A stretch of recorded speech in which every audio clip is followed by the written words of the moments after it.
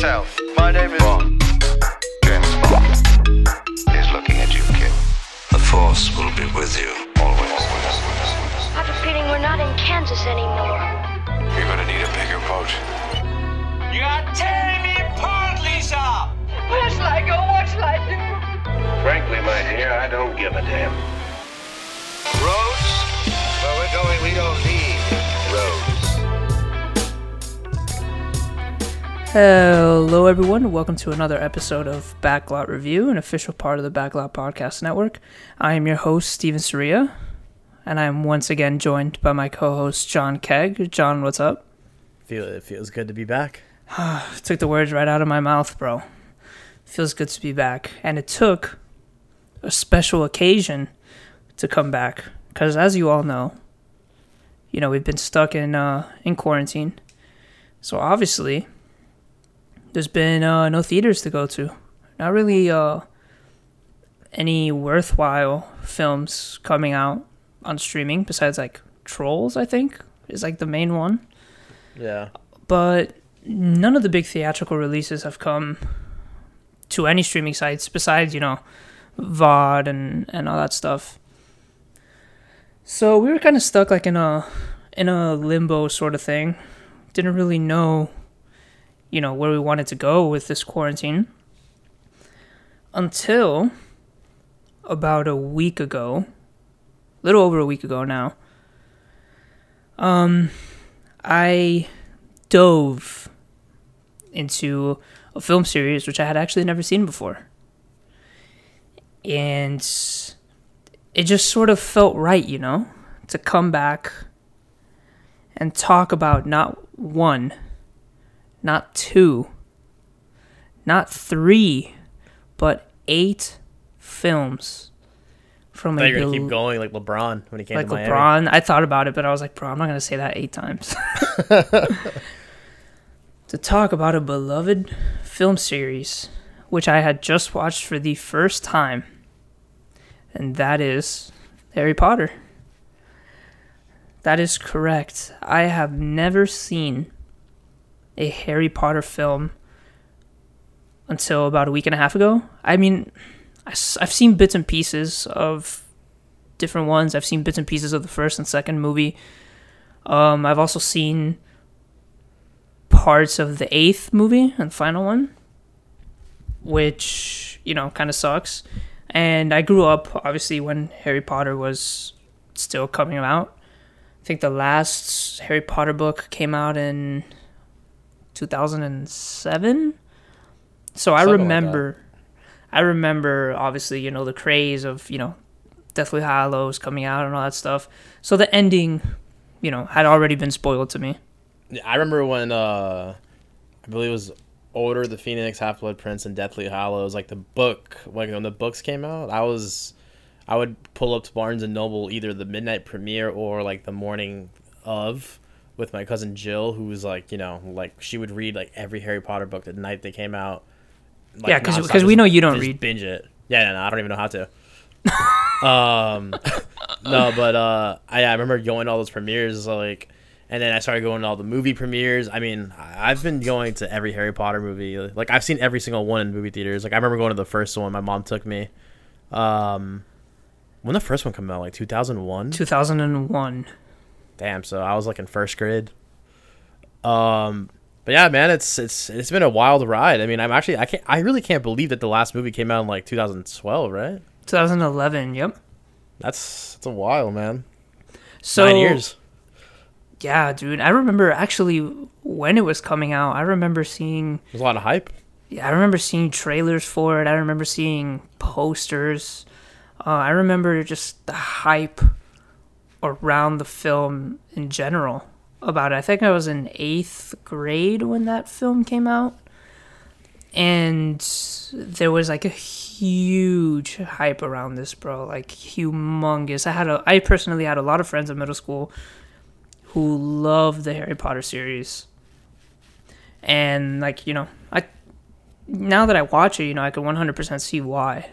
But as I was growing up, it's hard to say why I never watched it, because I mean, as you know, I'm a huge fan of, Star Wars and Lord of the Rings and anything in that sort of all the fantasy genre. aspects. Yeah, I love Game of that Thrones. that sort of What's genre. Wait, what is that? I don't know. Oh, the book. Yeah. So I can't really quite put my finger on why Harry Potter in general never really, I never really gave it, the attention that I gave other sort of fantasy titles. It's weird. I can't really say why. It's weird. I have a friend, Josh, that he, growing up, middle school, high school, and all that stuff, like, he'd always, like, roast me for being such a huge Harry Potter fan, going to the movies, and I didn't read all the books. I read up to Goblet of Fire, but, he was just, like, he'd always, like, roast you, like, oh, man, I can't believe you like that shit. And then, like, one day, like you did, just sat down and fucking binge-watched all of them. And it was like, bro, I'm so sorry. Like, he literally told me, he's like, these are like the best movies ever. I'm like, dude, there's some fucking good movies. Like, they're really good. So, when I finished the 8th movie, I think I finished it like 2 days ago, but I wanted to let them simmer before we went ahead and recorded this podcast because I really wanted my opinion on them to form. And once, like, while I was, during this waiting period, I kind of thought about how I was going to tackle this episode. I could go, film by film, talking about, each one and, what I liked and what I didn't like and, whatnot. Or I could just go ahead and say, what I liked in general from the series. Just give, like, a quick little summary. But I just feel like as a whole, the franchise is surprisingly strong. And I say surprisingly because I know that when this came out, I think Hunger Games, the first Hunger Games, came out, I think, the year after. Yeah. Deathly Hallows Part 2, or maybe 2 years after. And I think they wanted to get that Harry Potter hype. You know what I mean? Get that absolutely. fan base from Harry Potter. Absolutely. Over. And you can definitely see the similarities between Deathly Hallows Part 1 and 2 and Hunger Games in their tone and atmosphere, where, like the bad reputation that young adult novel film adaptations, carry now. I mean, you have Twilight. When Hunger Games came out, it was pretty fresh, but I wouldn't even say Twilight because Twilight sort of captured it, sort of like in this, I don't want to say spirit of the books, but it was like lightning in a bottle.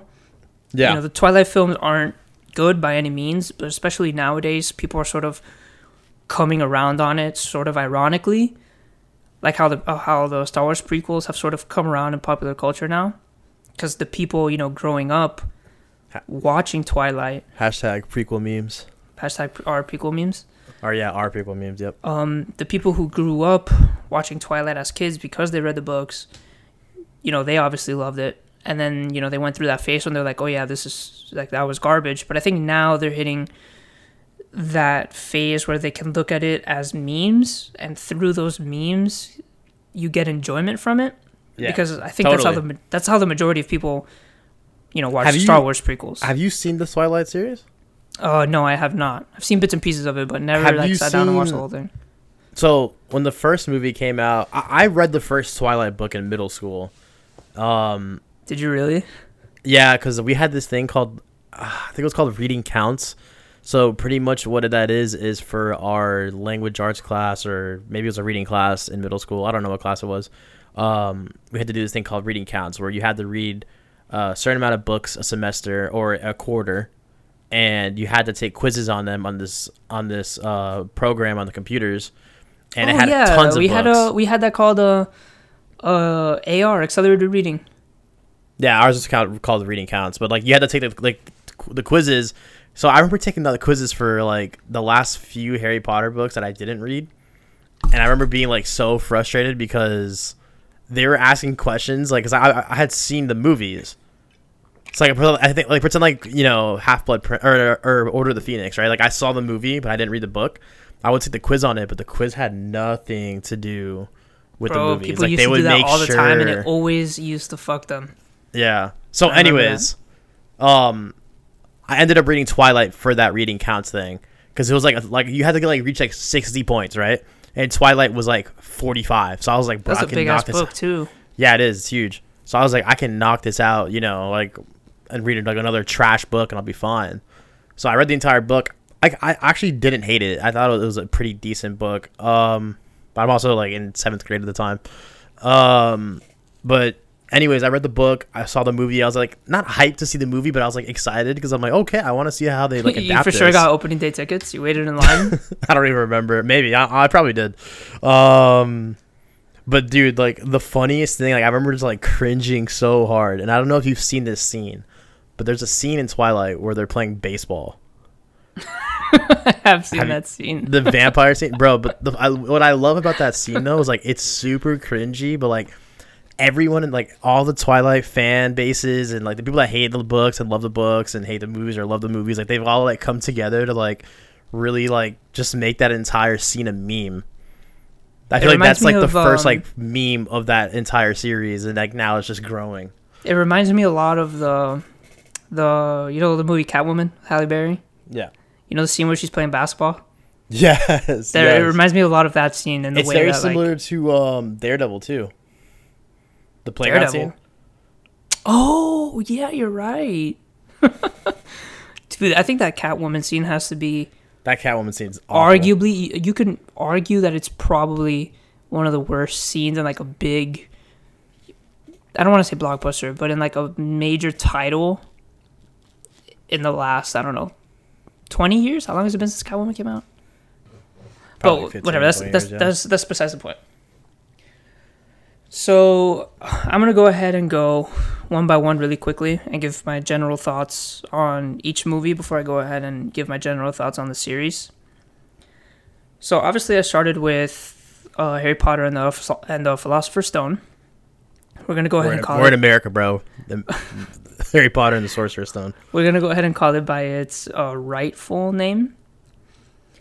And I'm sure as most of you have probably seen this, so I'm not really gonna go ahead and give synopsises of the whole movie. But I was actually pleasantly surprised by this movie.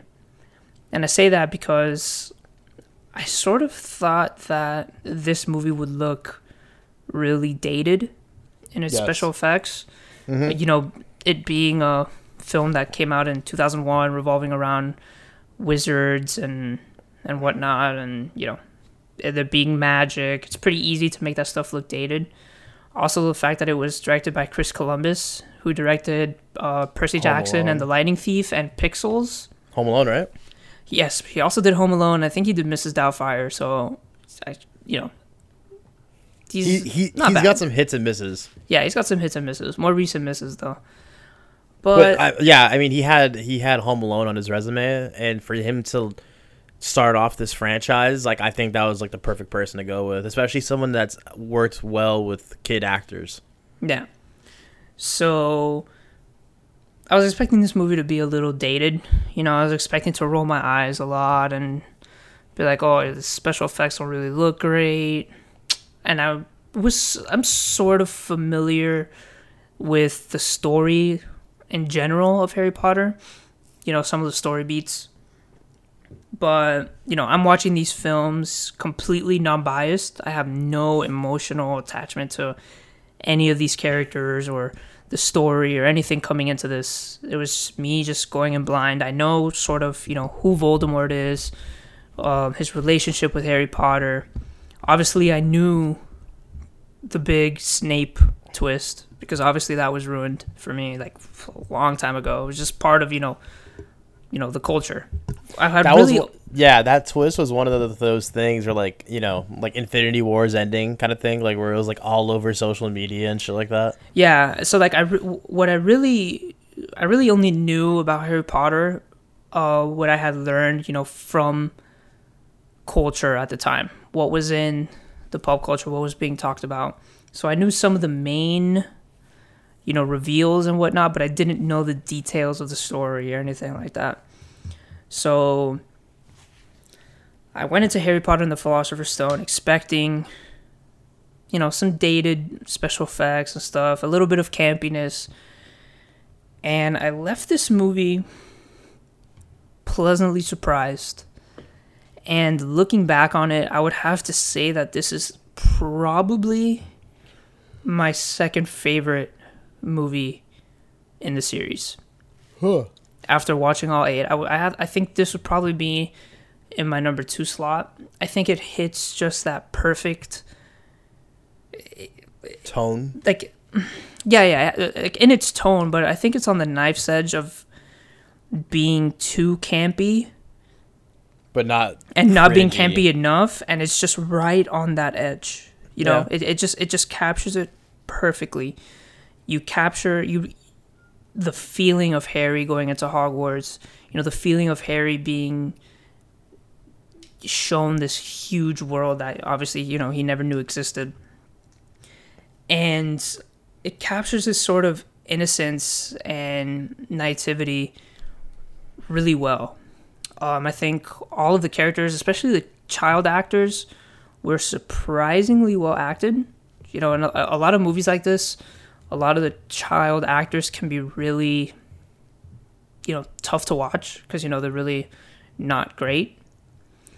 Yeah, they're not groomed.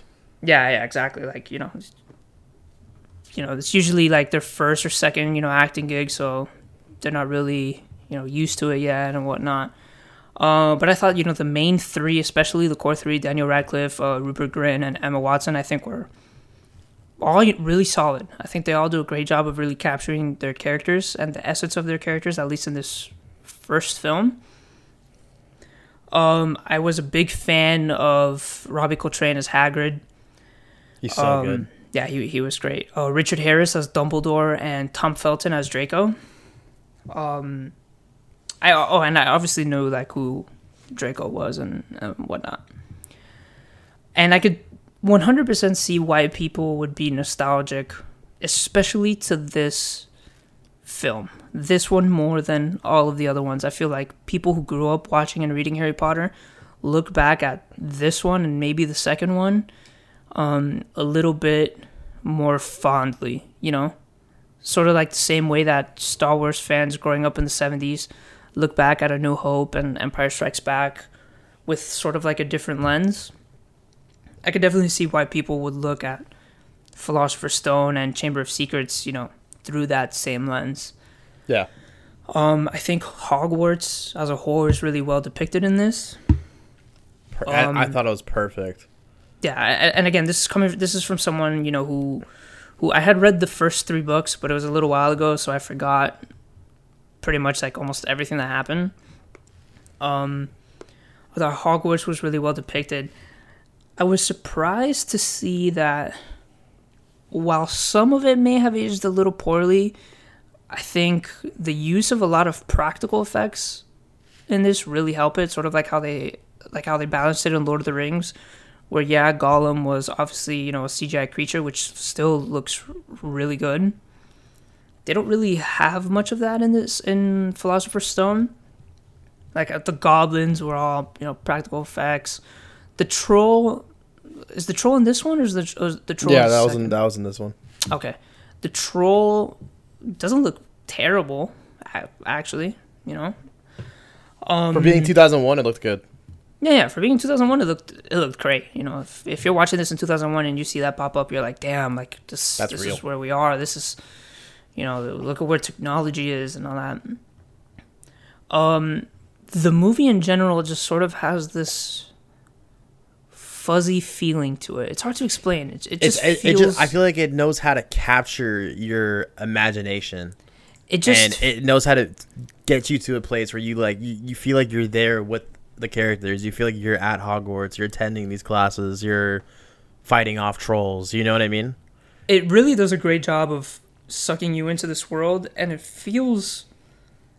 It's hard to explain, but it feels warmer than the other films, if that makes sense, because I think it captures the childlike wonder in the way a lot of Spielberg movies do, like sort of like Jurassic Park and E.T., which doesn't surprise me because Steven Spielberg was actually supposed to direct this movie. I would actually love to see that version. The reason he dropped out actually was because he wanted to Americanize the cast and all that stuff, and J.K. Rowling and the producer said, if you make this into a film, like the cast has to be British. That's my one. So he was kind of like, I'm happy they did that. He left. Yeah, I'm happy too. Well, I mean, I'm sure his would have been great, but this is just let's keep it ideal. Close to the books. This is ideal. But like I was saying, the film just has a sort of warm feeling to it, and I think it's because of this sort of childlike wonder that the film really manages to convey. Does a really great job of, like you said, making you feel like you're at Hogwarts, and the tone, the atmosphere of the movie never takes itself too seriously and knows when to sort of lean back and have fun and show you the fun and unique aspects of this world, and sort of does a lot of little cool world building things, like in obviously Diagon Alley is a big eye-opening scene, you know, seeing Harry walk through all these stores and shops, getting his wand, going to King's Cross Station.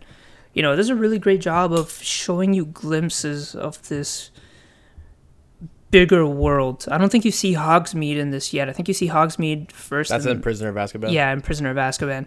But it does a great job of showing you, you know, just little glimpses of this much bigger world. Of the magical universe. Yeah, you see, obviously you see Gringotts here, but you don't really see much of it until, I think, literally like the last movie. But you see Gringotts, you know, you're sort of... And part of it works so well is because you're kind of seeing this like how Harry is seeing this. This is his first time. This is our time seeing it. We have a narrator in Hagrid telling us, hey, this is what this is. This is what this is. And I think it works so well because of that. And then you get to Hogwarts, and they did such a great job of making Hogwarts really feel alive. And that doesn't go for, you know, this first film. I think it really works for all of them. I think every film really does a magnificent job of making Hogwarts feel very lived in. What I like too is how every filmmaker, they've had like what, maybe 3-4 directors throughout the entire series.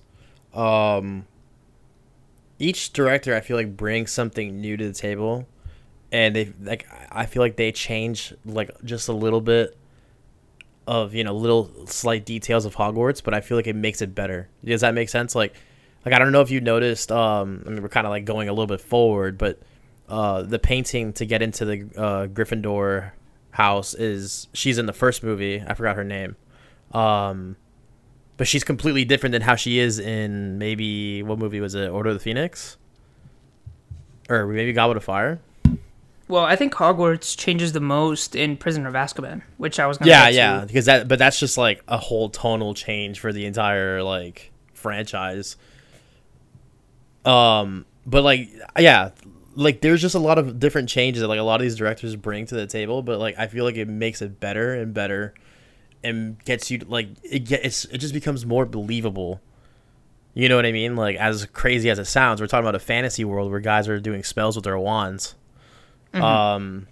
But I don't know, man. It's a fun movie. The first one is awesome. Like, the world building that they do is fantastic. It's some of the best world building in film.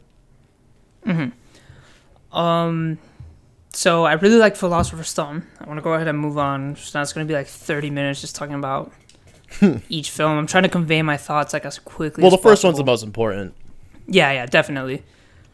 So moving on for Philosopher's Stone, you have Harry Potter and the Chamber of Secrets, which I also really liked. And for many of the same reasons why I liked Philosopher's Stone, again, and the main reason is because of just how sort of warm and fuzzy Hogwarts feels. For some reason, it's like innocent.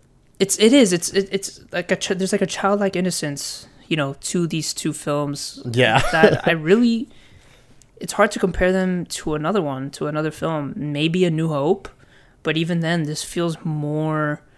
I don't know how you can compare it. This feels more welcoming than A New Hope, just because, and I think that's because of Hogwarts and these characters. It just does a great job of really getting you invested in these characters. And like one of the main examples is the changing seasons throughout the first two films in general, like in specific, those two films, the first two. Love it. You know, going from fall to winter and all that stuff just feels more real. It doesn't feel rushed saying? at all for going through a 9-month period within a 2-hour film. It feels natural. It does. You know what I'm saying? Like an hour into it, you're in Christmas time, and you're like, oh shit, let's go. Like, and then 40 minutes later, it's almost summer. But like everything just flows, man. They do such a great job in those. I mean, all of them do that really well, but especially the first two. Yeah. And during winter especially, there's just something about Hogwarts in winter and the way it's conveyed in these first two films as being a place of sort of refuge for kids like Harry who, just don't want to go back home to their lives. And I think the film works in a similar way. It just does such a great job of getting you so invested, and the films really do feel like a second home for viewers. I can't imagine having watched these movies as a kid growing up with them, because watching them now, I think the nostalgia would be just on another level watching the first two films. There's just something about them that's magical, no pun intended. That's just magical about them that just does a great job of pulling you into this world that the rest of the movies don't really capture. And obviously, like, I can understand why, there's the whole thing that, Harry's growing up and all that stuff, so the world becomes less innocent and less colorful. But I don't know, I don't really buy that, because after Prisoner of Azkaban, I feel like the films sort of fail to capture the magic of Harry Potter, like what makes Harry Potter, that the first three films do. You know what I'm saying? Does that make sense? Yeah, I do. I mean, I see it. It gets complicated. I feel like there's so much story at that point where they can't focus on the little things anymore. I mean, they can do the little things, but they can't focus on it like they did the first two movies. Now it's like, we have a 600-page book that we have to convey to you, or transmit to you guys within 2 hours. You get what I'm saying? Mm-hmm. And they can't do all those little things that made us like, go ooh, and it's hard. But I do get what you're saying. But I at the end of the day, I think like what you said earlier is correct. Like, it's Harry growing up and the world becoming more real, more or less innocent, makes a big change in these films, and I think it's a much needed change. I mean, I can sort of see it. Like, I'm not against it, I'm not for it. I just sort of wish that the last 6 movies or the last 5 movies just captured the same sort of magic that the first two did. I'm not saying I didn't like them or anything. It's just there's just something in those last 5 films, and you can even sort of argue Azkaban with it. There's just something missing. And I think that something is evident in Philosopher's Stone and Chamber of Secrets. I see it. It's difficult to explain. And again, Chamber of Secrets actually does a pretty decent job of expanding the world and bringing forth like a lot of, big sort of characters and plot events, starts setting them in motion. Like, this is when Voldemort's, real name is dropped with Tom Riddle.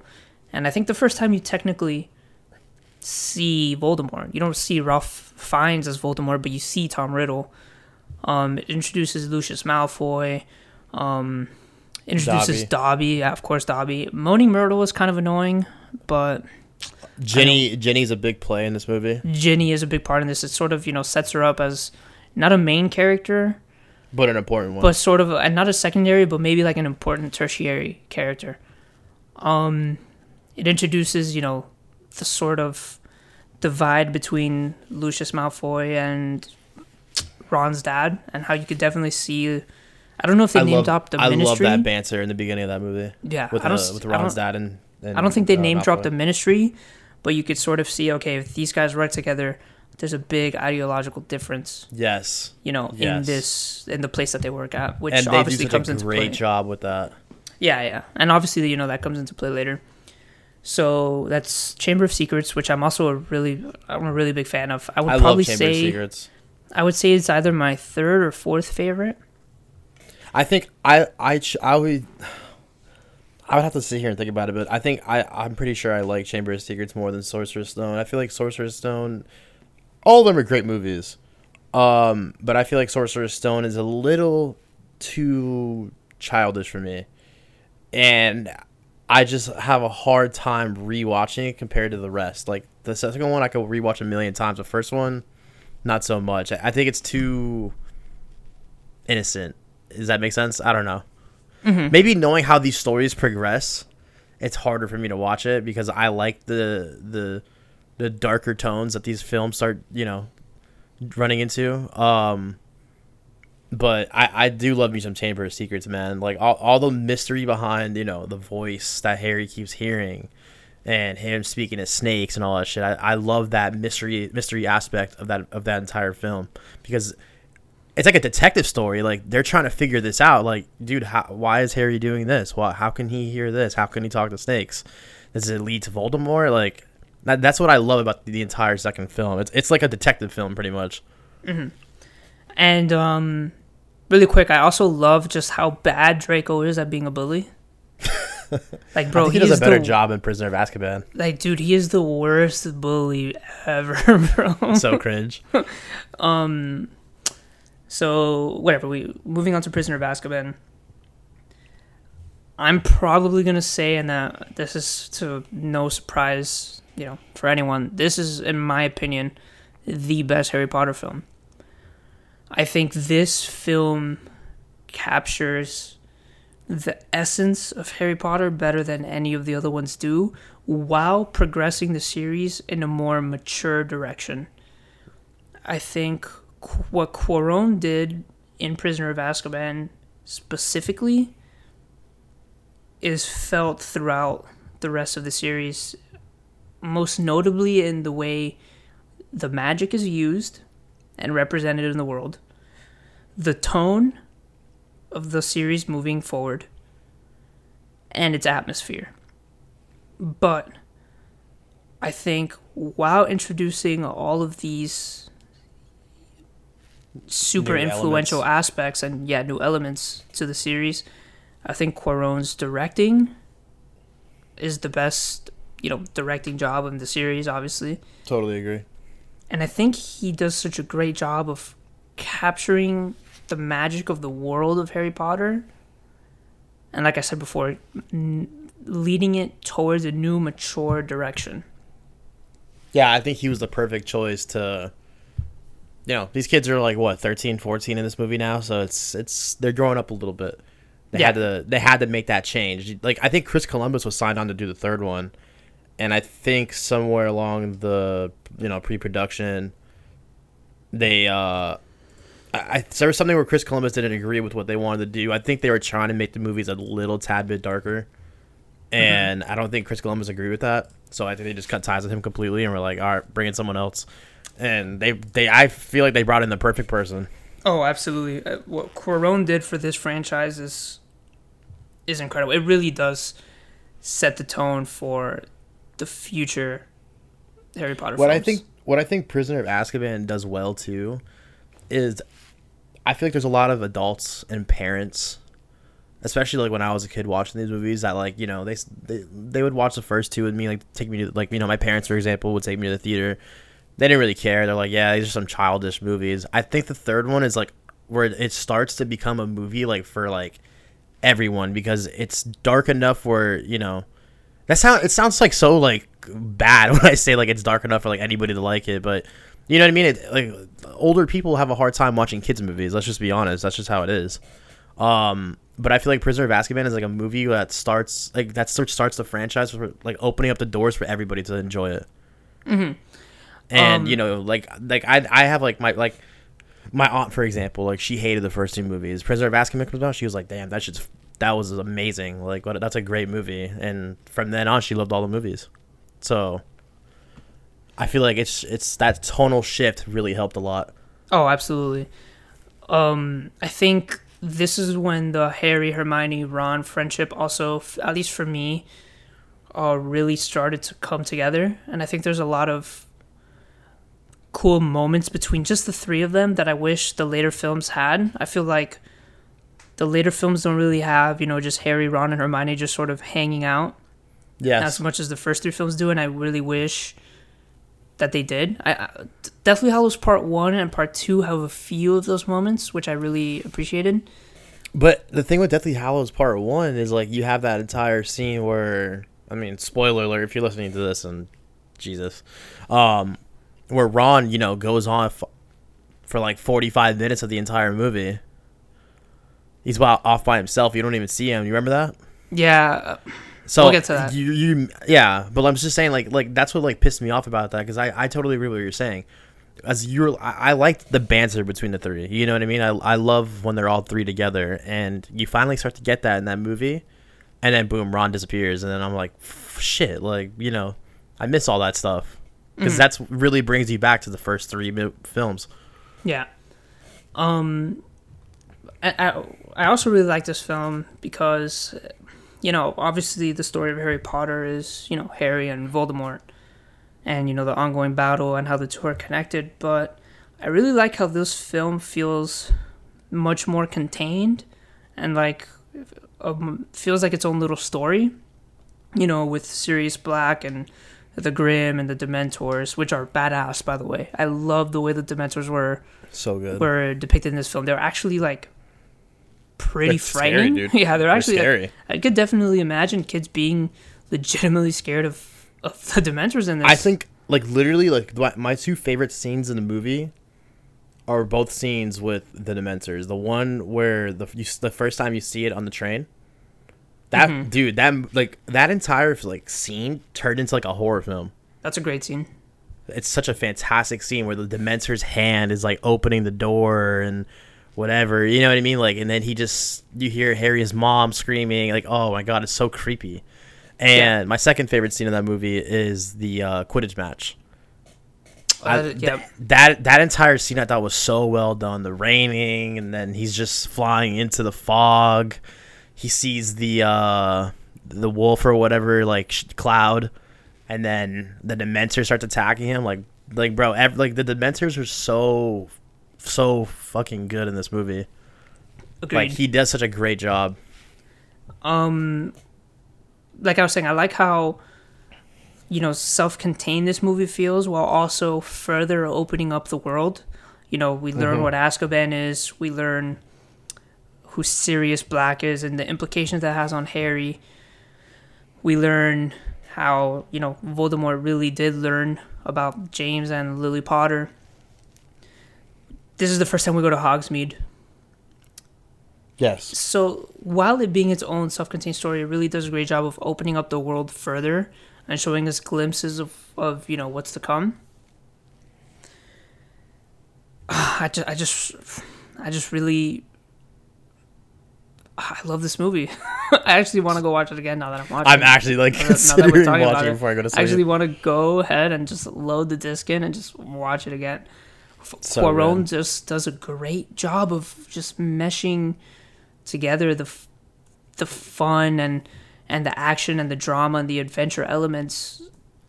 It's such a tight, runtime. I wouldn't say tight runtime because all of these are over 2 hours long.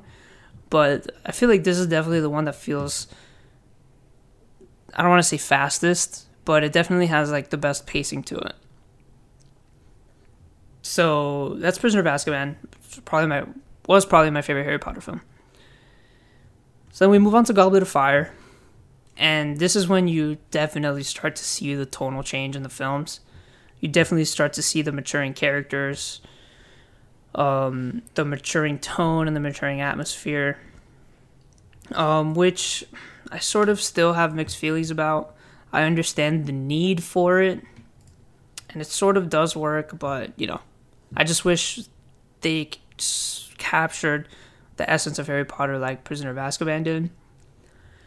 So, Goblet of Fire was actually the first Harry Potter movie that while watching, I thought to myself, you know what, this feels long.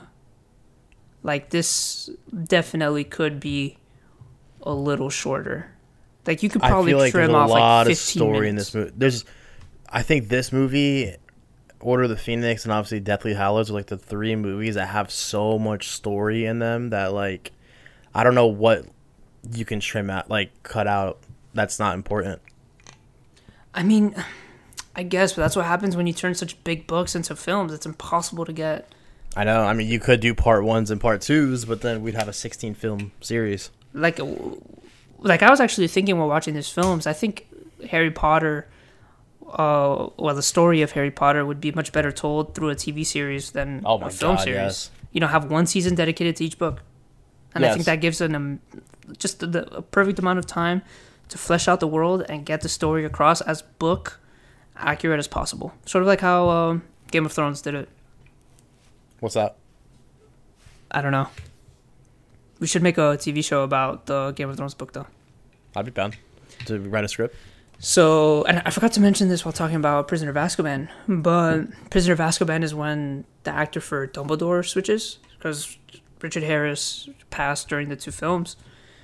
And I remember texting you how I felt about that. I liked Richard Harris's depiction of Dumbledore more, but once I got to the 8th film, I realized that I think Michael Gambon, who was the second actor of Dumbledore, does a great job of playing Dumbledore the chess master instead of Dumbledore, you know, the wise wizard that he is in the first 2 films. You know, he's much more involved in the plot, and I just don't see Richard Harris, as great an actor as he is, you know, really having the same sort of impact that Gambon especially had at that with the age. character. Yeah, especially at that age. Like, maybe, 10 years younger, 15 years younger, probably could do it. Yeah. But, yeah, I see what you're saying. Definitely. So, like I was saying about Goblet of Fire, this is definitely the first movie that actually feels like we're getting to the meat of the story. You know, the center of why we're watching Harry Potter. You know, the center of this conflict in the wizarding world, which is Harry and Voldemort. You know, Voldemort is coming back. We know that. But this is the film where, you know, shit hits the fan. This is the first film you see Ralph Fiennes as Voldemort, who I thought in his limited screen time was absolutely wonderful. And I think it's one of my favorite scenes in the series. That scene with Harry in the graveyard and Voldemort sort of taunting him. I think the entire third, what do they call them? The task? Or challenge? The Triwizard Tournament challenge? Yeah. There's the 3 challenges, like the third one, like the maze. As soon as the maze starts to like the end of the film, I think is so well done. I'm iffy on all the challenges stuff. Like, I feel like each challenge went on a little too long. Except for the first one. I actually like the first one. I love the first one. That's my favorite one. So good. So good. Because the thing is, the first one, they don't even show you, like, this movie would become a 4-hour movie. They show Victor Crumb and everybody else's, how they accomplished the challenge, which I think the book goes in more into detail of. But we don't need to see that in the movie. Like, we just need to see Harry's and how he overcomes it. I think, while that is really well done, I guess you could kind of shorten that a little bit. I mean, him flying the broom all the way to the castle and trying to climb it, and that could have maybe been trimmed down a few minutes to shorten the movie a bit, right? I don't think so, actually. I think, actually, that's probably the challenge that I think is the strongest. I wouldn't say, well, yeah, definitely the strongest. I love that challenge. I also think it's so the one fun. That's the best represented. Mm-hmm. That one and the second one, because the second challenge is actually very important for Harry as a character.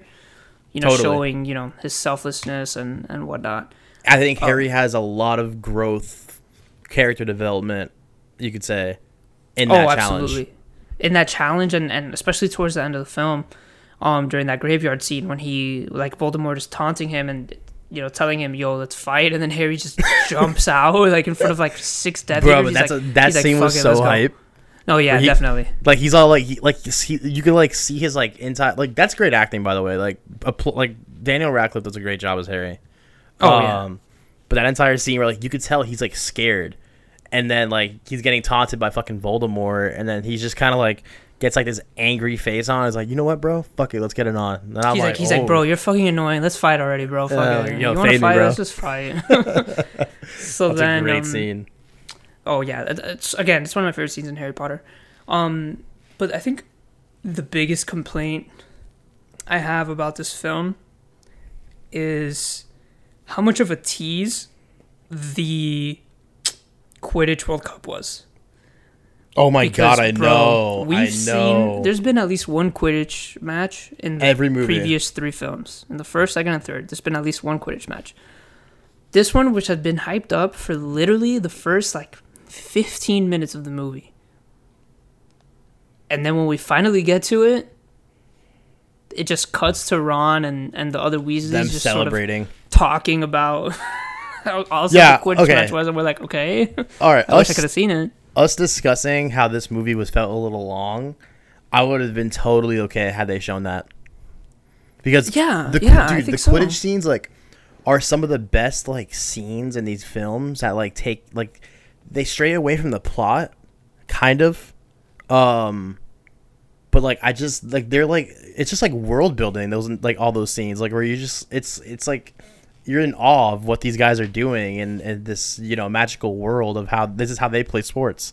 So I don't know if it's like the sports fan in me that really enjoys that, but that shit's so fucking awesome, dude. Like, and I really do wish they showed that. So this just came to my mind, so I want to ask you this.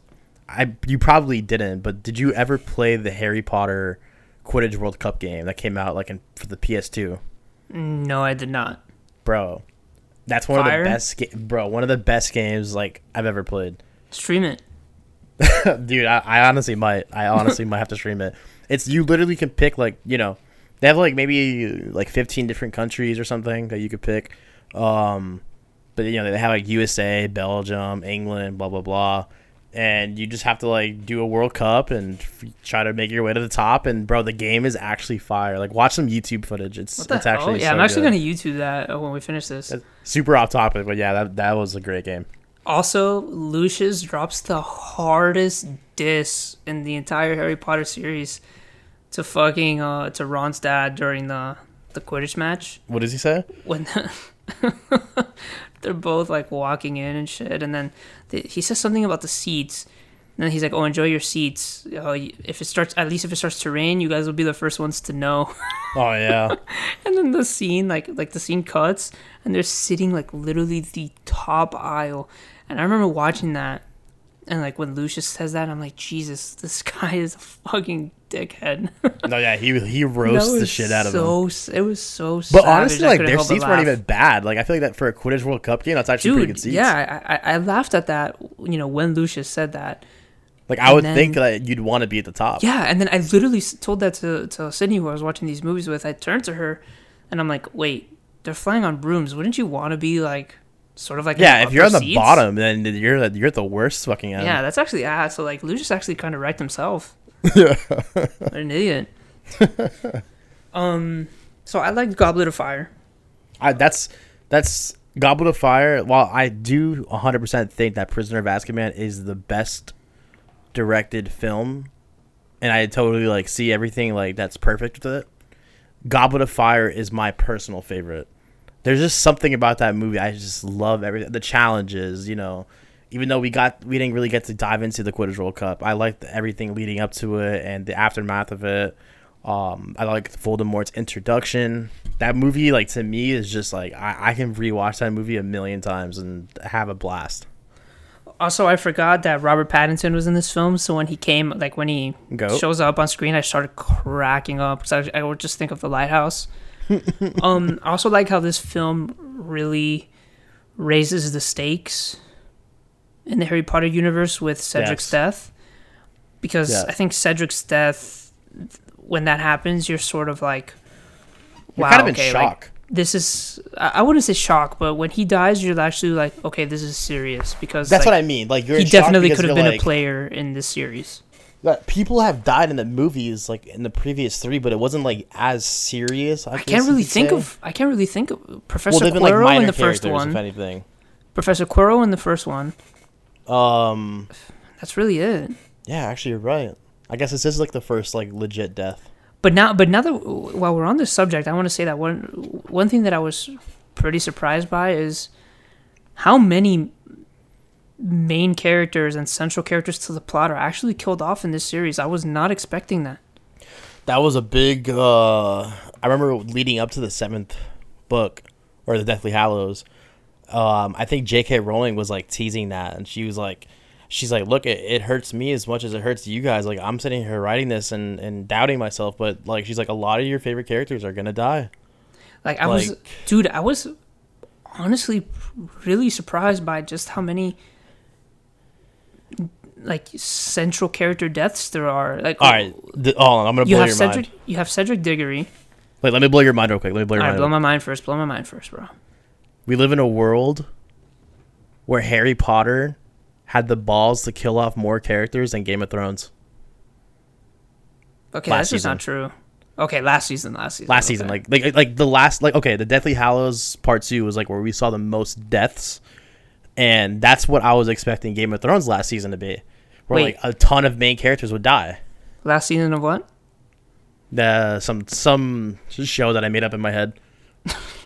Oh, like if there was a show called Game of Thrones that the last season, and some 2 terrible script writers got a hold of the franchise, then the last season wouldn't have any meaningful. Okay, I see what you're saying. Gotcha. So just going down the list, I mean, you have Cedric Diggory, which is the first one where you're really like, okay, like he gets like murdered in front of you. Yeah, I think it's sort of like that shock value because it's just so fast, and this character realistically could be, you know, a secondary character in the films coming forward. But I mean, you have Cedric Diggory, Dumbledore, obviously. Dobby is another one. Hedwig, Moody, Fred Weasley, Snape. Those are just literally just ones off the top of my head. Those are 7, you know, central characters. You know, to maybe not the plot, but definitely Harry Potter. Yeah, I think it's pretty surprising. Yeah, I think the books, if I remember Lupin correctly, and Sirius Black. It's 9. Oh yeah, I forgot about that.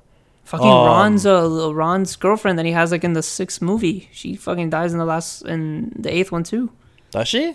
Yeah, dude, it's super quick, but like that little werewolf thing is like eating her, and then Hermione. Oh my god! Yeah, that's right. her. That's her. Damn, dude, these stories are pretty fucking dark. There's more too, probably that. Oh, that 100%. I'm sure if we Googled it, I mean, Hedwig is like one of the ones that like hurt me to watch. Really, I think I'll get to that. I'll get to it. Yeah, we'll get to that when we get to that movie. But no, totally like us seeing Cedric die like in front of our faces, literally get murdered, changes everything going forward with these movies. 100%. Like, obviously, like we're saying how these movies are getting darker and darker, but like boom, once that happens, it's like, well, no, we're here. Like, this is serious now. Like, Voldemort's back. And then there's one part that made me laugh, like at the end of the movie, after Cedric dies and they're all like sort of like not grieving, but it's like a really like silent moment. You could tell, like, you know, the mood is really like downtrodden. You know, there's a lot of like sorrow and shit, and then fucking Hermione is like, will there ever be a quiet year at Hogwarts? It's like, bro, like your boy just died. There's a scene at the end of the movie. Student just died. I think it's right before that, where Dumbledore and Harry are going back and forth in the common room, and I forget what he says. I don't know if you remember, but I remember it being. Did you put your name in the goblet of fire? The fucking most intense Dumbledore ever. That scene what really he says though. That scene really sticks out like as one of the poorly depicted scenes. Like, that does not fit Dumbledore's character at all. And dude, I know like it's the book literally says Dumbledore asked calmly. I didn't know that was a meme. Yes. Until after I had watched the film. I didn't know that was a meme, but I remember thinking, like, you know, when that scene happens, it's like, I don't think Dumbledore would react like this. Mm-hmm. But Goblet of Fire, good film. And then you get to Order of the Phoenix. And from what I was told by John, was that Order of the Phoenix, I think, was your least favorite, right? No, Half-Blood Prince. Okay, Half-Blood Prince. I'm sorry. No, I like Order of the Phoenix. Okay. I think the villain aspect with Umbridge and everything is fantastic. I loved Order of the Phoenix. I would probably put it as my third favorite Harry Potter film, behind Azkaban and Sorcerer's Stone, and it's probably competing with Philosopher's Stone for that second spot. I think this film, I think it's the movie that introduces Luna. Obviously, Professor Umbridge, who I love. I love Umbridge's character. She is so fucking evil and mean that it is downright funny how mean she is. Like, obviously, you hate her, but you sort of, at least me personally, I love to hate her sort of thing. Like, she's just so deliciously evil. Yeah. That every time she's on screen, I was just thinking, what can she do next to make me hate her even more? And then she goes ahead and she does that shit to Harry, like tattooing the fucking oh my I will God, not tell I love lies that. on her hand. I was like, okay, I can't that. get, and then I remember I was like, okay, I can't get worse than this. And then she like slaps him, and it's like, okay, I can't get worse than this. And then she like takes them to the Forbidden Forest, or they take her to the Forbidden Forest. And I sort of knew, I was like, okay, she's gonna get her comeuppance here. But she's just so like fucking needlessly mean. Like, it's just like sort of funny in a way. Yeah. Props to I don't know how to pronounce her name, Imelda Staunton, the one that plays Umbridge. Like that, like if Fantastic you can, performance. yeah, if you can make if you can make or depict this character and make the audience hate you, like not the actor, like the character. If you can make the audience hate this particular character, you are a hell of an actor. And it actually reminds me, going back to Game of Thrones, Joffrey. Everyone hated Joffrey, and I'm like, that's some great acting. That's literally what it is. If you can act that way and make us hate you, like, I mean, obviously there's a lot of writing that comes into it, but she does a fantastic job of making us hate her. Definitely. So I really like Umbridge in this film, and I like how some of the secondary characters are more fleshed out, like Luna and in particular Neville. And now that I bring up Neville's name, I'm surprised I haven't mentioned him earlier in the podcast. But if I had to say who my favorite characters were, I would probably put Neville firmly in that number 2 spot. I think Neville's character, even in the 4 movies prior to this, it's a little prevalent, but I think in this film, you see the core of Neville's character, and while he's a bit of a fuck up, while he's a little bit clumsy and easy to make fun of and sort of scared, when it comes down to it and when shit hits the fan, Neville is arguably the bravest person in the series. I would say maybe behind Harry Potter. Neville was quick to stand against the person who, tortured his parents and all that. He was ready to get revenge. Ever. He was ready to throw hands. That's character development right there. Yeah, obviously in the 8th film, you have him, standing against Voldemort and taking a Godric Gryffindor sword. But this is really the film that really drives home, if you're paying attention, that there's more to Neville than meets the eye. There's a lot of hidden layers to Neville Longbottom that really shine in this film, and that is, at his core, his bravery. And in a way, I would say he's probably braver than maybe even Harry, because at least Harry knows that he's the child of prophecy. He is, I don't want to say he knows he's destined to defeat him, because obviously he has his doubts and whatnot, but at least, I think he knows, like he's been told, he's been told by countless people throughout the series, how great of a wizard he is, how great his parents were. He's the chosen one. How he's destined to be, great, where Neville, really, on the other hand, he's always sort of made fun of, gets shit on. Draco makes fun of his family. Yeah. Moody, what we thought was Moody, but was actually the Death Eater in the fourth film, pretending to be Moody, tortured like the snake in front of Neville, or I mean the spider in front of Neville. You know, Because that was the He's same always curse just- that killed his parents. yeah, he's always just sort of getting shit on, but at the end of the day, Neville is always gonna, stand against, evil and Bellatrix and Voldemort. And that really stuck out to me in this film, really more than anything else.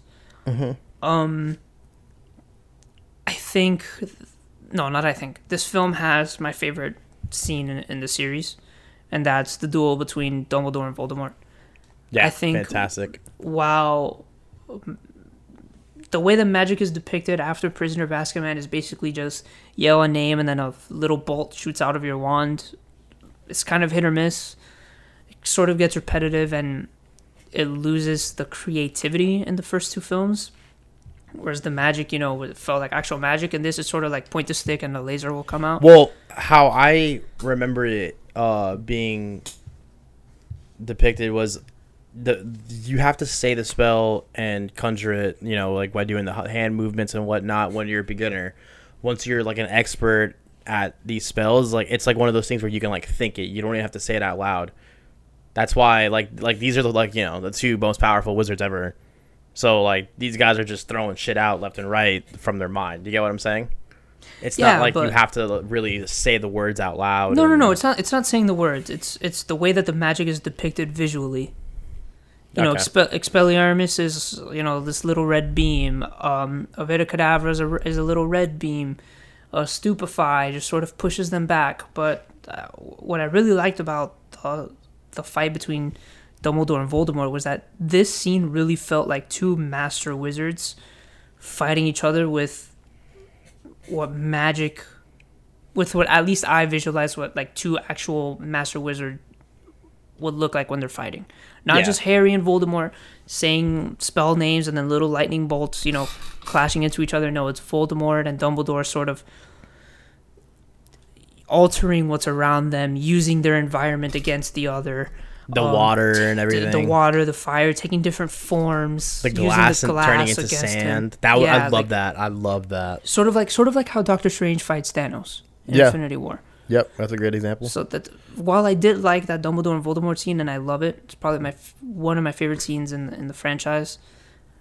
It sort of made me wish that the magic in the later movies was just depicted a little more creatively.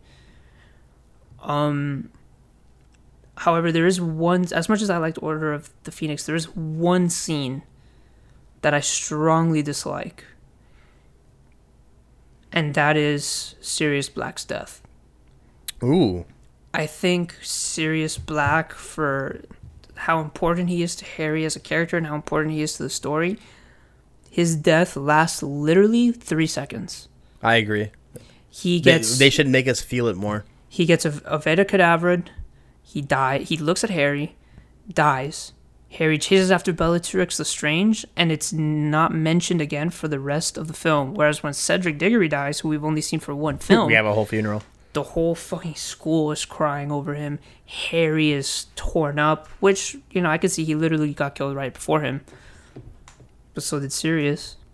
And Sirius is like his closest family member. Yeah, Sirius is like his godfather, like literally his last living family member. And it's just sort of, glossed over. Yeah. That left a bad taste in my mouth. That is one of my bigger gripes that I have with the film and the franchise. Going. I like that they killed him off, but yeah, I totally. Oh, see yeah, what you're yeah. saying. It should have been a scene where like, not we don't dragged feel out, it, but- bro. We don't feel it. Like Yeah, we don't the feel way, it. Like, give us a good 2 minutes to 3 minutes to just like really be like, fuck, like, Harry holding him or something, like, or Harry kind of like falls to his knees, like crying, like something where we're like, dude, like Sirius just fucking died, like. Yeah, like you would think he was like a tertiary character with the way Harry reacts when his godfather dies, the one who Yeah, he he's kind of just like asking for screams help. and starts doing magic at Bellatrix, and then boom, here we go, Dumbledore versus Voldemort. Yeah, exactly. So that scene I wish was done differently. I think if that scene was just a little stronger, I would say I would probably firmly put this as my number 2 favorite Harry Potter film. But that's sort of what's keeping it back.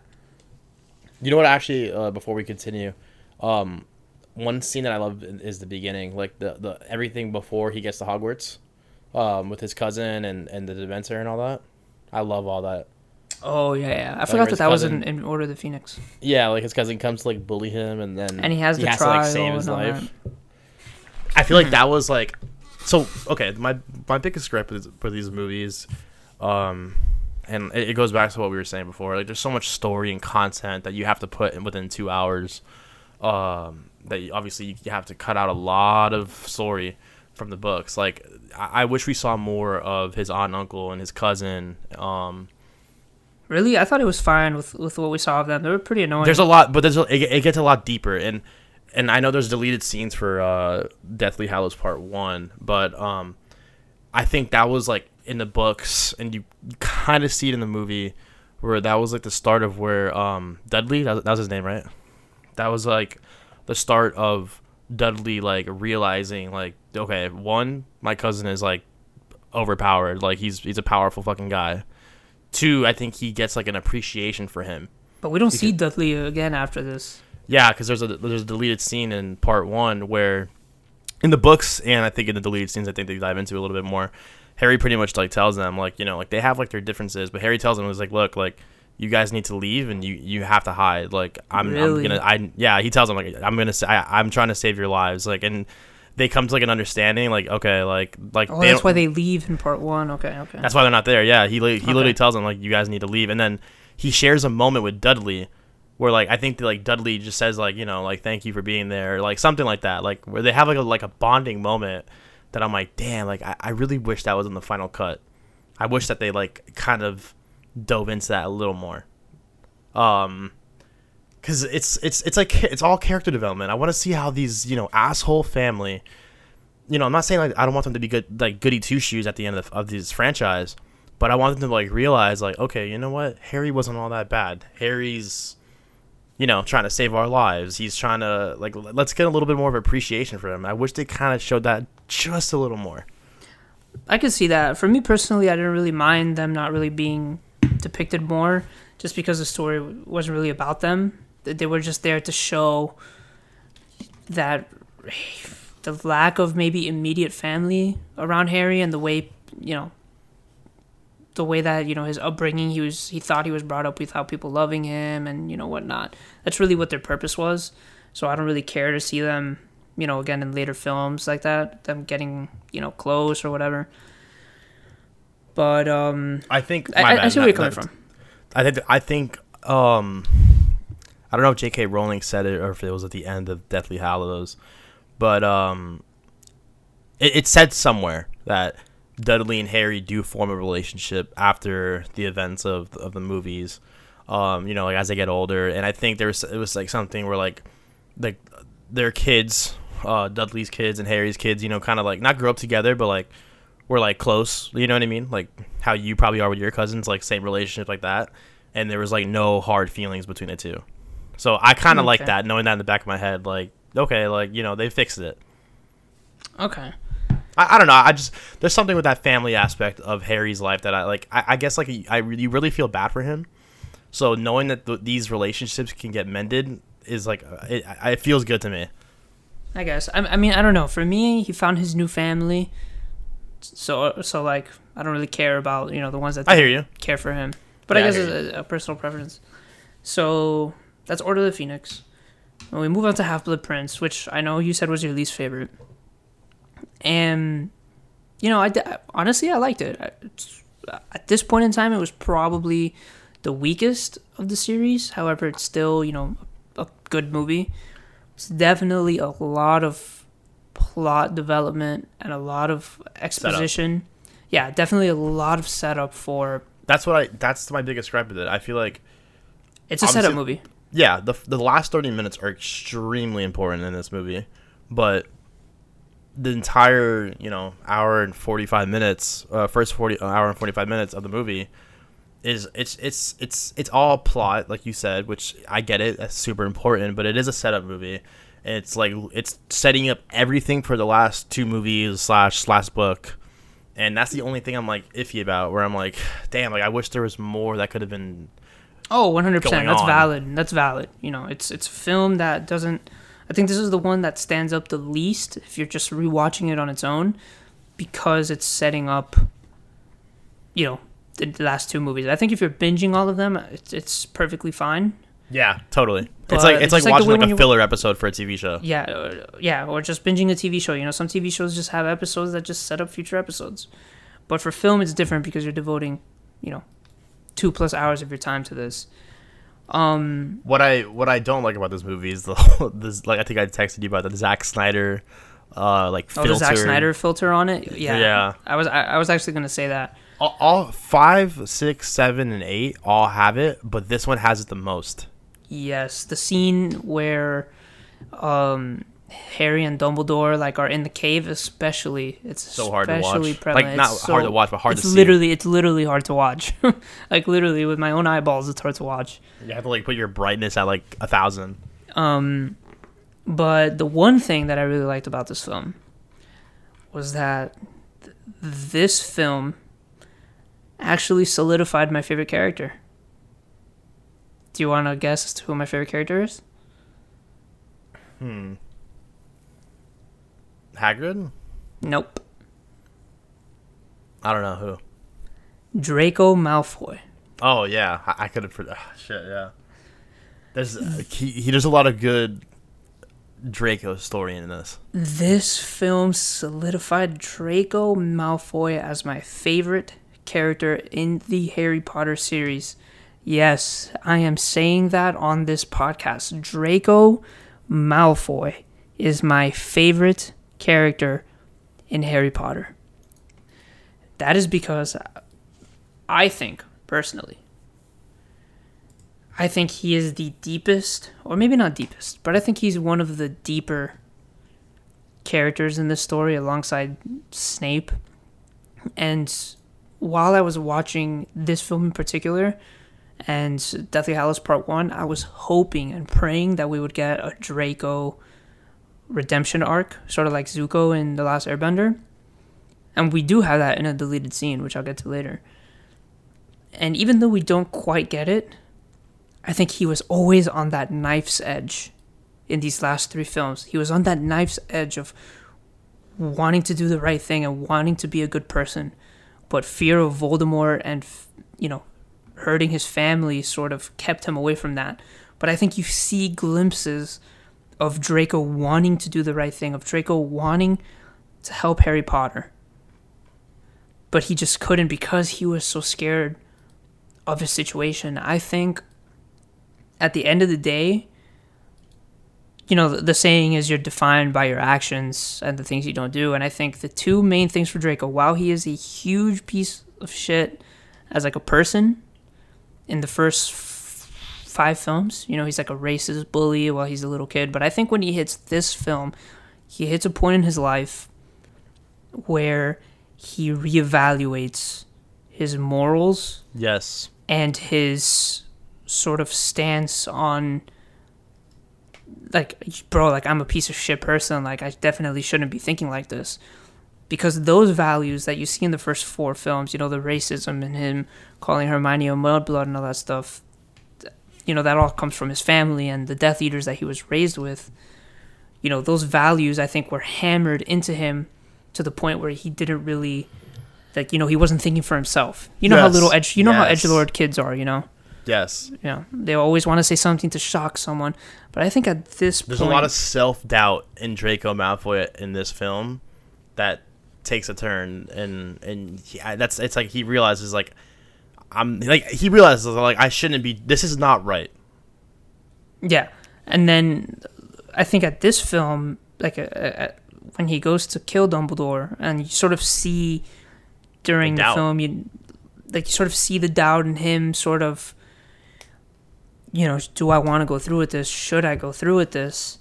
I think at a certain point doesn't he say I have to do this? Yeah, he sort of says I have to do this, and I think it just boils down to, one, him being fucking terrified of Voldemort, because honestly, who wouldn't be if they were in this situation? Everyone is. And him sort of, trying to prove, that him and his family aren't, failures. Yeah, that they aren't pushovers.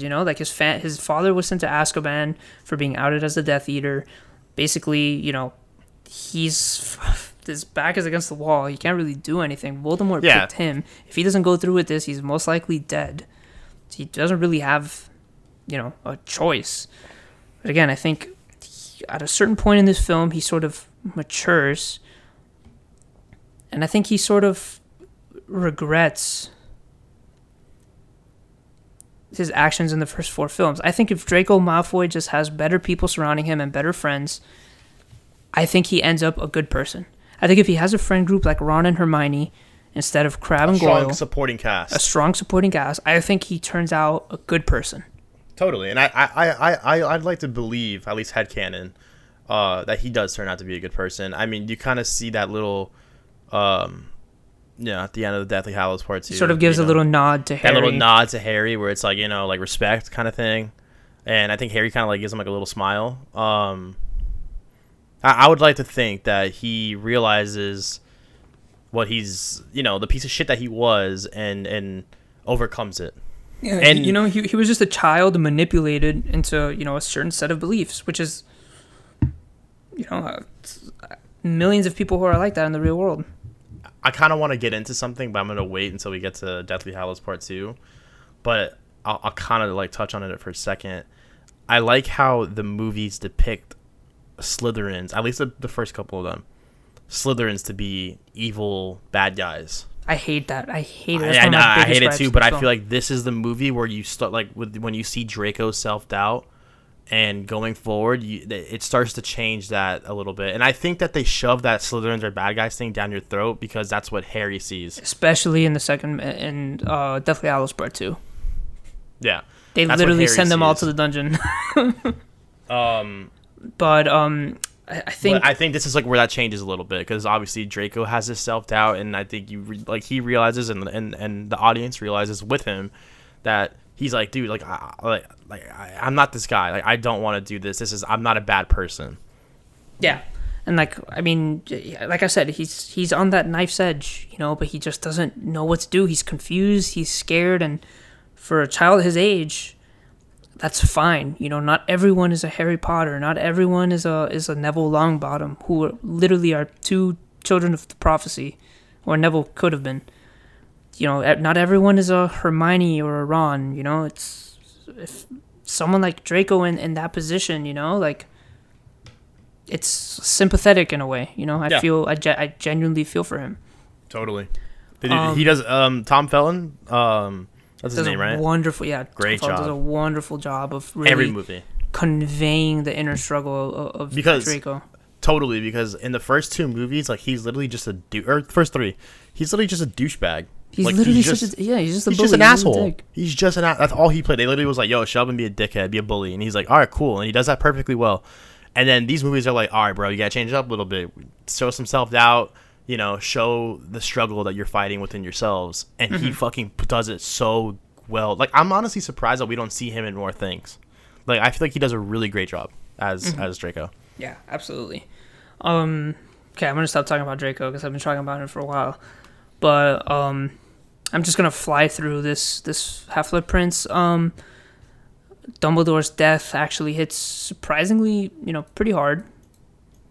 You've seen him in all the other films. He's had a pretty important part in this film and the one before that, And obviously seeing the sort of mentor-like figure in these sort of hero journey films, like in Lord of the Rings and Star Wars, when Obi-Wan and Gandalf die, those scenes are always very poignant, especially for the main character like Harry.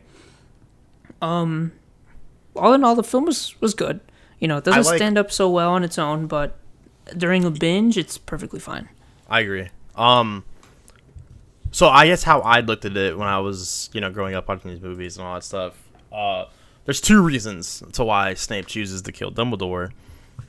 I would say one, like we were just saying, I think Snape realizes the struggle that Draco's going through, and he doesn't choose. He doesn't choose to kill Dumbledore. You talking about Snape or Draco? Snape.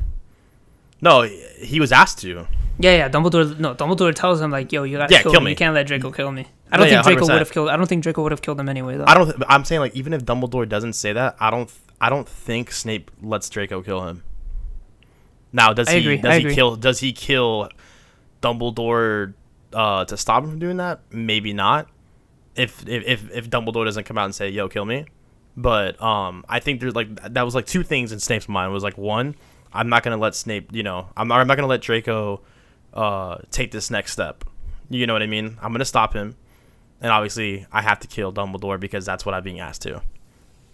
It's a lot of like building up and character development, or lack of or it stops Draco from turning evil, and Snape fulfilling what Dumbledore's wishes.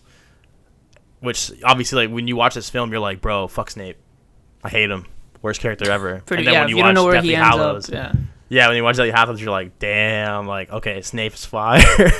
Yeah, definitely. So going into Deathly Hallows Part 1, I'm gonna try to make this one quick because it really definitely is a filler movie. Destroying Horcruxes, it's fine. It's probably the weakest of the series.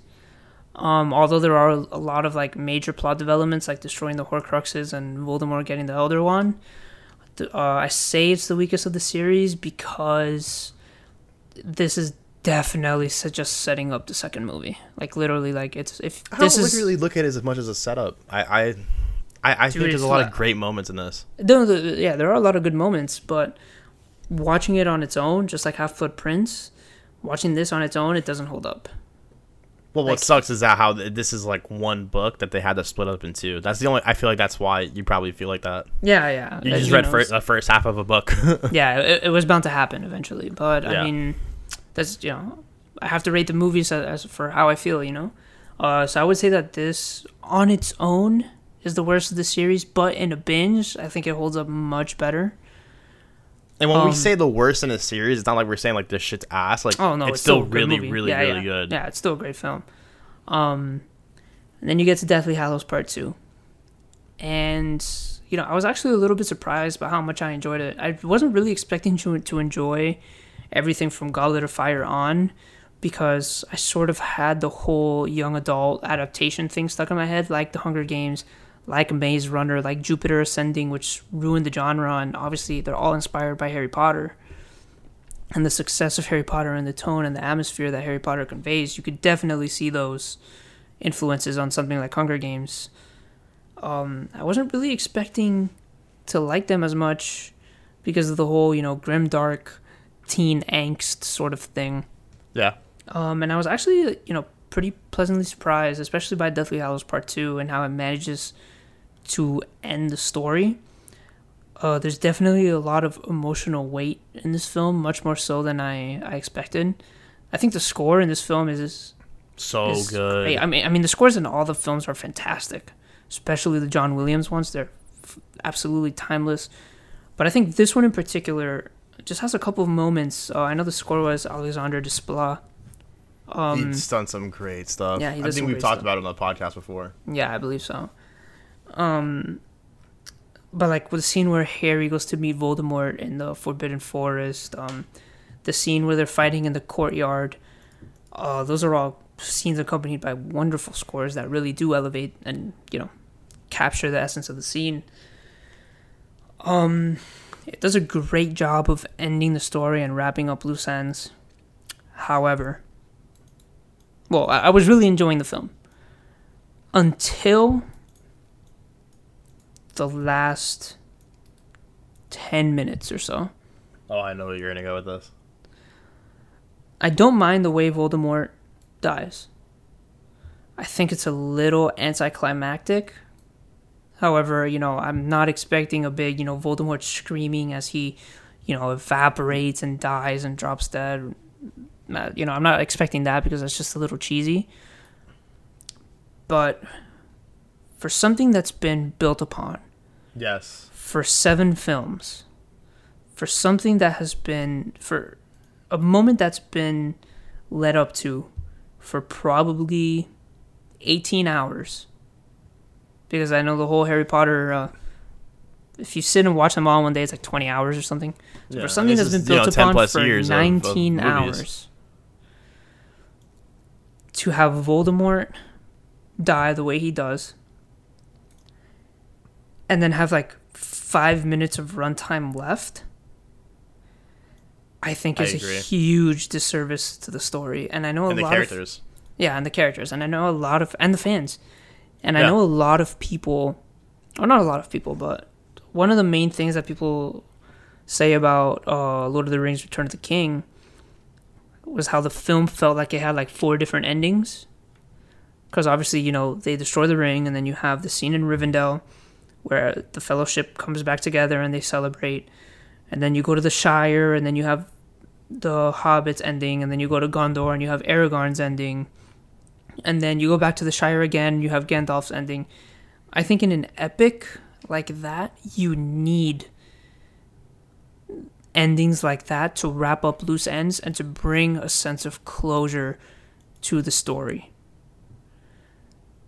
And Lord of the Rings, well, if you watch the theatrical editions, each one is about, I mean, if you watch the extended editions, each one's about like 4 hours long. That's 12 hours of runtime. Harry Potter has an additional 8 on top of that. And the movie just sort of ends once Voldemort is killed. And for me personally, it felt very, very unsatisfying. Like literally, Voldemort ends. Harry walks down the courtyard. He sees, you know, all the Hogwarts wizards just sort of sitting there. No one is like congratulating him or celebrating him, which is fine. Like cheering, like, you know, or like, yo, good shit. Yeah. Hagrid just walks up to him, sort of hugs him. And then Harry, it's a scene change. Harry destroys the Elder Wand. And then it's 19 years later. But we don't really have closure like with the rest of our characters, like Neville, who literally was one of the potential children of the prophecy, who himself had a hand in destroying Voldemort, destroying his last Horcrux. We don't really know, you know, what happens to him. We don't know what happens with Luna Lovegood. We don't know what happens with Hogwarts. What about like the becomes the next remaining headmaster? Death Eaters that might still be alive? Yeah, what happens to the Malfoys? They just sort of run away. What happens to Professor McGonagall? Who becomes headmaster? You would never know that. Like, Yeah. the movie I mean, I just- think J.K. Rowling has said it, but then it's like I don't have to like. I the shouldn't thing have is, to it's not in the Google movie. J.K. Yeah, Rowling's fucking. What does she exactly. say after the movie or after the films and the books? Like no, like I want to Exactly. be shown this. You have characters who are literally there since the first film and integral to Harry's development, and they're just sort of left hanging. We don't really know what happens to them. Dude, And the world that we have, you know, dove into, Hogwarts and all, and is destroyed. It's like half destroyed. I would love to see something where it's like not them like rebuilding it, but like I would love to see like, you know, the aftermath of Hogwarts and how the students and the professors all, you know, how they came together and made it better again, you know, made Hogwarts great, like perfect. Make Hogwarts great again. Make Hogwarts great. Bro, as I was saying it, I like that, like for some reason, like wanted to come out, and I was like, that just doesn't sound good. Yeah, I caught that. That's why I said it.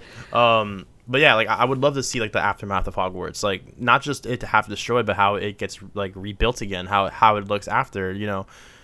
There's a lot of things that they could have done, and then yeah, I totally like they kind of like just Voldemort dies and boom, we're done. And like it's weird because this film actually has one of the shorter runtimes in the series. It's like 2 hours and 7 minutes, and that's including credits. You couldn't just put in like 5 minutes of, you know, like epilogue or closure, like before we go to the 19 years later, like maybe fast forward 2 years later or a year later and show us, you know, McGonagall, if she is headmaster of Hogwarts, Dude, show all us they have where to- Hagrid okay, ends up. good Show us, example? you know, like You know what a good example is? Give us a little montage similar to Avengers Endgame. When you see Peter go back to school and hug Ned, you see Ant-Man and the Wasp with his daughter. You get what I'm saying? Like, you get like the whole funeral scene. Everyone comes together. Like everyone, it's like you kind of like. I mean, that could have maybe been a little bit longer too, but this movie was already 3 hours long. But something similar to that. Like, show us like a little montage of how Like they the fans at this point, the fans deserve it. Like I don't mind Yeah. sitting an extra 5 minutes to see where Dude, some we of my waited favorite 10 plus characters years for end this. up. Like, let's, you know what I mean? Like, give us an extra few minutes. Exactly, 100%. And now, again, I didn't read the book, so I don't know really how the book ends. I'm assuming it ends the same way. And I think that's a huge...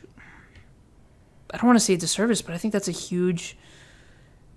Like, it's just so frustrating, Totally. you know? And as much as I loved this series and as much as I loved, diving into it, I can't help but feel a little soured by that ending. I can't help but feel a little disappointed because I feel like I didn't really get the full closure that I was expecting I was going to get. For a story that's so monumental and epic, for it to just sort of end, And I don't want I feel a little cheated, if I'm being Yeah. honest. And I've had people tell me, and this is like a dumb argument where they're like, "Oh, well, I guess the ending is open for interpretation." Like, no, that's not how these movies work. I'm That not doesn't watching work Inception. for these. Yeah, that doesn't work for these. This is types a of movies. set story that has an ending. Like, let me see a longer ending. Like, you know what I mean? Like, I'm just asking for 5 minutes of. Like, I'm not trying to watch The Lighthouse and see, what's actually going on. Like, try to make up theories, like my interpretation. Yeah, I'm not Like, I trying just to wanna see figure it out end, if bro. Leonardo DiCaprio's, spinner falls or not. You know what I mean? Like I just want a set ending, and I want to know how everything came to be. Did everything go back to normal? I hope so. Or better? You know what I mean? Like, but we'll never know. Oh, yeah, 100%. So, again, as much as I loved the series, which I really did, it's the ending... It's not disappointing. Really It's just like, soured fuck, me. I wish you could just tweak that a little bit. I mean, for me, honestly, I would say it was disappointing. The last just 10 minutes, like... Voldemort dies, they destroy the Elder Wand, and then just 19 years later, and then it's, hey, my kids are going to Hogwarts. Look at Ron, Harry, and Hermione. They're still friends and fucking, 50 years old. A And it's gripe like- of mine is how easily Harry breaks the Elder Wand. He just, snaps it. It's like the most powerful thing ever in his hands, and he just snaps it. And he's like, "All right, peace." And I'm like, like this thing is ridiculously strong. But yeah, so all in all, I really liked... Okay, I'm not going to say I really liked... Honestly, I loved the series. It's as a up there, man. fantasy It's fan- up there. As a fantasy fan, I loved it. I loved this world that they build, especially in the first 3 films. It's easy, to sort of fall in love with it. I just wish some things were handled better, like Sirius's death. If I was J.K. Rowling, I don't have any complaints about Draco's character, but just personal preference, I wish he had a proper redemption. It's fine that he didn't get it. Not everyone needs a redemption. Not everyone is Zuko. But, just personally, I just wish it happened. Sirius's death, I wish, Lupin's death didn't happen off screen. Oh my god, I was pretty So disappointed by Lupin that. is probably my favorite character. Really? Yeah, I love Lupin, man, and that was the one that I'm like, they kind of just like, oh yeah, Lupin's dead, or did they show his body? I don't know. You see his body for, a couple seconds. I would And love then you to see see how he his died, ghost. though. You see his ghost at the Forbidden Forest. Yeah, I love that scene, by the way. The Forbidden Forest stuff, that was good. That was some good stuff. So, just a quick recap, I guess. My favorite film, definitely Prisoner of Azkaban. Favorite character, Draco Malfoy, definitely Draco.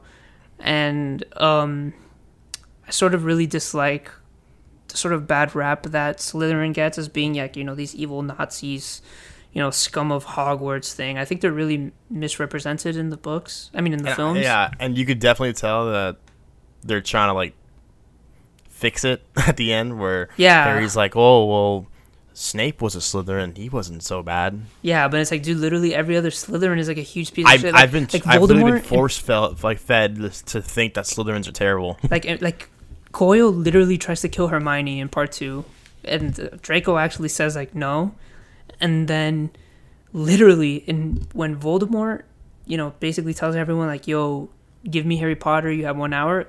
The Slytherins literally say yo, what are we waiting for? Let's grab him. And then McGonagall sends them to the dungeon. And I'm bro, what the dude, this is fucking terrible. Like, the Slytherins aren't that bad. Like, The they're only fucking cool as Slytherin that hell. was like not a bad person, other than like, I guess Snape, was Slughorn, which is the defense against the dark art, or no, the potions professor. I'm sorry. I don't even think For, they ever mention he's a fucking Slytherin. Yeah, they do. They do? Yeah, they mentioned it, I think, in one of the flashbacks. Oh, okay. But yeah, he's like the only Slytherin that you're like, okay, you know, they're not so terrible, like, because he's a good guy. But yeah, I don't know. It's just that's definitely a gripe of mine too. I wish Slytherins were depicted better. Yeah, 100%. That's definitely falls in line with my views. But all in all, I love the series. It's a series that, you know, I definitely see myself watching again. Made me really want to go to Wizarding World of Harry Potter, which I'm definitely doing as soon as this quarantine ends. Super down to go with you. Bro, Bro, I've gone there like yeah, I'm not inviting you.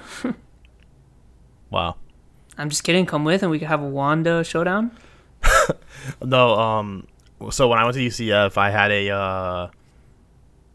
a annual pass for Universal, and I think I won like a total of like 18 times because it was like 20 minutes away from my apartment.